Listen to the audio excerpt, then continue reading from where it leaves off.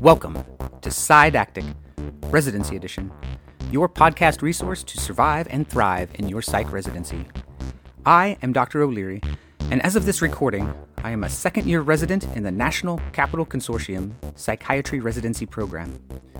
However, make no mistake, I do not speak for this program, nor do I speak for the Department of Defense or the federal government or anyone else for that matter. What I say is my opinion, and I reserve the right to be wrong. So trust me at your own risk. It's a risk some are willing to take. References and recommended readings can be found at the end of the show transcript, located at psydactic.buzzsprout.com. In the previous episode, we took an imaginary train ride through some of the circuits in the brain that are thought to play major roles in the pathogenesis of obsessive-compulsive disorder. In this episode, I will quickly explore how to treat patients with OCD. Choosing first-line treatment is relatively straightforward, but I found less clarity on how to proceed if my patient does not respond. It is imperative then to make sure that I understand my patient's symptoms and their goals very well. It may go without saying that we need to establish some kind of partnership with our patients. We can't assume that because the patient is sitting in front of us desperate for some relief that they will be willing to partner with anyone who gives them some advice. Establishing a therapeutic alliance is more involved. A therapeutic alliance is not a process where I tell the patient what to do and they comply or not. It's a process of developing a relationship. The patient needs to understand two important things. The first is that, as a provider, I have at least a decent understanding of what is happening to them. OCD can have a broad range of symptoms. I may have given them a symptom rating scale like the Y-box, but that doesn't mean that I have a good grasp on their symptoms or that I understand exactly how those symptoms are affecting their life. That cannot be captured on a form. That's the result of a continuing conversation and needs to be updated regularly. The patient needs to understand that I don't just understand their disease, I understand them. I understand what their understanding of their disease is. I understand how it affects their life. I understand the factors in their interpersonal and cultural interactions that create distress or provide comfort to them. But for therapeutic alliances, the patient needs also to know that I can do something for them. They may know that I have a great understanding of what's going on, but if they don't believe I can offer them something to relieve their suffering, then why would they align with me? To do something for someone, I have to understand their goals. Goal setting is a compromise just like anything else. If a patient comes to me and says, I want all my symptoms to go away and never come back, I'll have to find an effective way to steer them towards something more realistic, like, how about we make some achievable short-term goals and see what we can do to improve your daily functioning right now? What is the thing that most interrupts your day? Once we have realistic goals, then we can start talking treatments. The treatments I'll outline are primarily based on the American Psychiatric Association practice guidelines for OCD. You probably know that first-line pharmacological treatments for OCD are the serotonin reuptake inhibitors, especially the selective varieties such as fluoxetine, fluvoxamine, paroxetine, and sertraline. The APA does not recommend any particular SSRI over any other, so it is reasonable to use citalopram, escitalopram, or others. Clomipramine, a tricyclic serotonin and norepinephrine reuptake inhibitor, is also FDA approved. There does not seem to be really any good evidence that any one of these is much better than any other, but risks and side effect profiles differ substantially. I am going to apologize now. In the last episode, I spent a lot of time discussing how the brain makes decisions about what to do and talked about the corticostriatal thalamo-cortical tract in excruciating detail.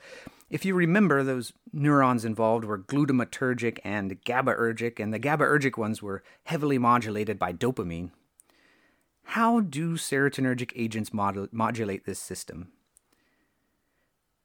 The best answer is, I don't know. So, I'm sorry that I can't actually take this previous knowledge and connect it directly to our treatment plan. SSRIs work because that's what we have the best evidence for, not because we have a priori reason to explain their actions. To get back to the SSRIs, when choosing the first one, efficacy is really not part of the decision. They're all about the same. So look at your patient as a whole, consider side effect profiles, comorbid conditions, likelihood of pregnancy, etc. when deciding, and let the patient know exactly why you chose a specific medication.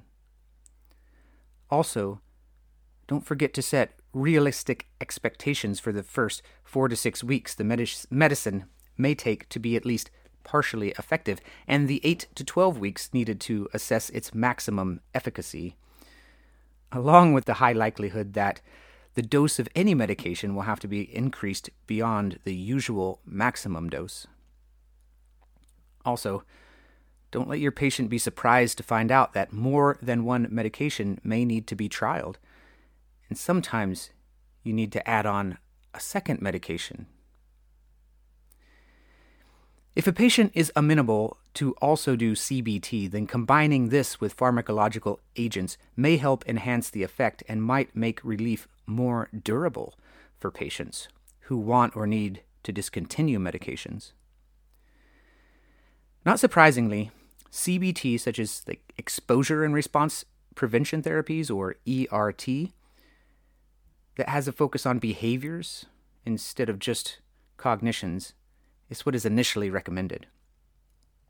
A patient may have very good insight already into their disease, and so enhancing their cognitive abilities may do very little for them.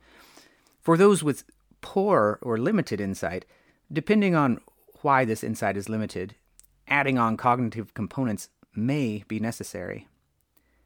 However, any CBT seems to be better than no CBT. If you can remember back 2 episodes, I mentioned that people with OCD most often are able to identify that their obsessions are probably unreasonable or exaggerated, and that their compulsions likely do little to change the real world. But there are a minority, less than 5%, that have frankly delusional beliefs surrounding their symptoms. If a patient is amenable, including trusted family members in a treatment plan may help to provide a delusional patient with the greatest chance of improving their functioning. Many patients have only a partial response to their initial therapies. By partial, I mean that they've improved but haven't met their goals and are still living with some kind of intolerable dysfunction. You may have used Clinical Global Impression Scale or the Florida Obsessive Compulsive Inventory or the Y-Box scale to track their symptoms, but don't forget to ask the patient themselves whether they want to try more or not. Don't just say, your scores are low enough that we should add another medication. Find out if that's consistent with the patient's goals. If the patient says, let's do more, then the APA recommends that augmentation strategies be tried instead of switching to another SSRI. If they have no response, you would switch to another SSRI. If they only have a partial response, you use an augmentation strategy.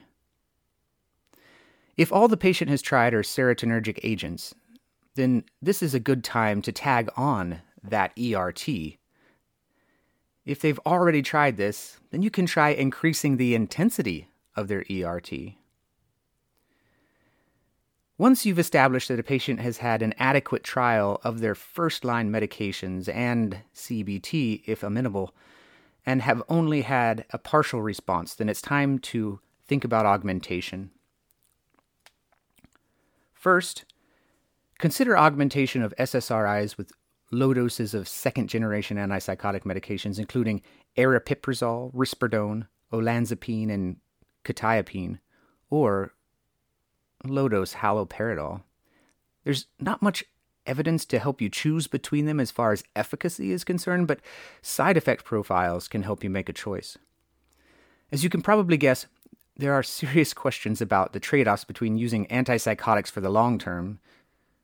We have our extrapyramidal symptoms, metabolic syndrome, amenorrhea, gynecomastia, etc. And you should take substantial time building alliances with your patient around acceptable risks, costs, and benefits of antipsychotic treatment. So, if you get to the point where you've tried SSRIs and your patient either had no response and you switched to another one, and maybe they had a partial response and then you augmented, or they didn't respond to SSRI, so you just augmented to see what would happen, and nothing has worked to this point, there are so many other potential strategies that I'm reminded of a proverb that a surgeon once told me while repairing a pilonidal cyst. He said, "If there are a bunch of treatments for the same thing, it means none of them really work." Other strategies to treat OCD include changing from an SSRI to venlafaxine, augmentation with clomipramine, buspirone, mirtazapine, lithium, dextroamphetamine, topiramate, lamotrigine, N-acetylcysteine, and even memantine. You can also try RTMS, repetitive TMS, deep brain stimulation, or neurosurgery as a last resort. In my TMS series, I mentioned the use of RTMS in OCD, but unfortunately, the evidence for efficacy does not really warrant a recommendation of do this. It can be tried for treatment-resistant OCD, but unless your patient is completely against trials of both medications and psychotherapy, and this is not something to try first or even second. TMS is attractive because it's impressive to patients. It's less invasive. It has fewer systemic side effects than other treatments, but in its current form, it's just not likely to get the job done. According to a 2019 systematic review of brain stimulation techniques published in Current Neuropharmacology, deep brain stimulation showed good results when targeting connections between the nucleus accumbens and the ventral capsule or the subthalamic nucleus. You might suggest this before suggesting something like cingulotomy. DBS and surgery are reserved for severe and intractable OCD. Surgery, of course, involves cutting or ablating tracts during procedures such as capsulotomy, limbic leucotomy, and cingulotomy. Gamma knife radiosurgery has also been explored. Surgery is so infrequently used that the evidence for it is limited primarily to just case reports, but improvements can be substantial. Side effects can be substantial as well.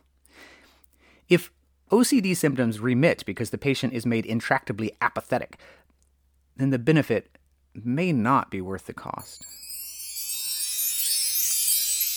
This episode included a wild romp through the possible treatments for OCD. I spent time harping on building a therapeutic alliance with your patient because for disorders that are chronic and as difficult to treat as OCD, lack of adherence to a treatment plan is the easiest way to guarantee that it won't work. The first step is easy. Start an SSRI if you can, and recommend CBT. But after that, it gets really fuzzy.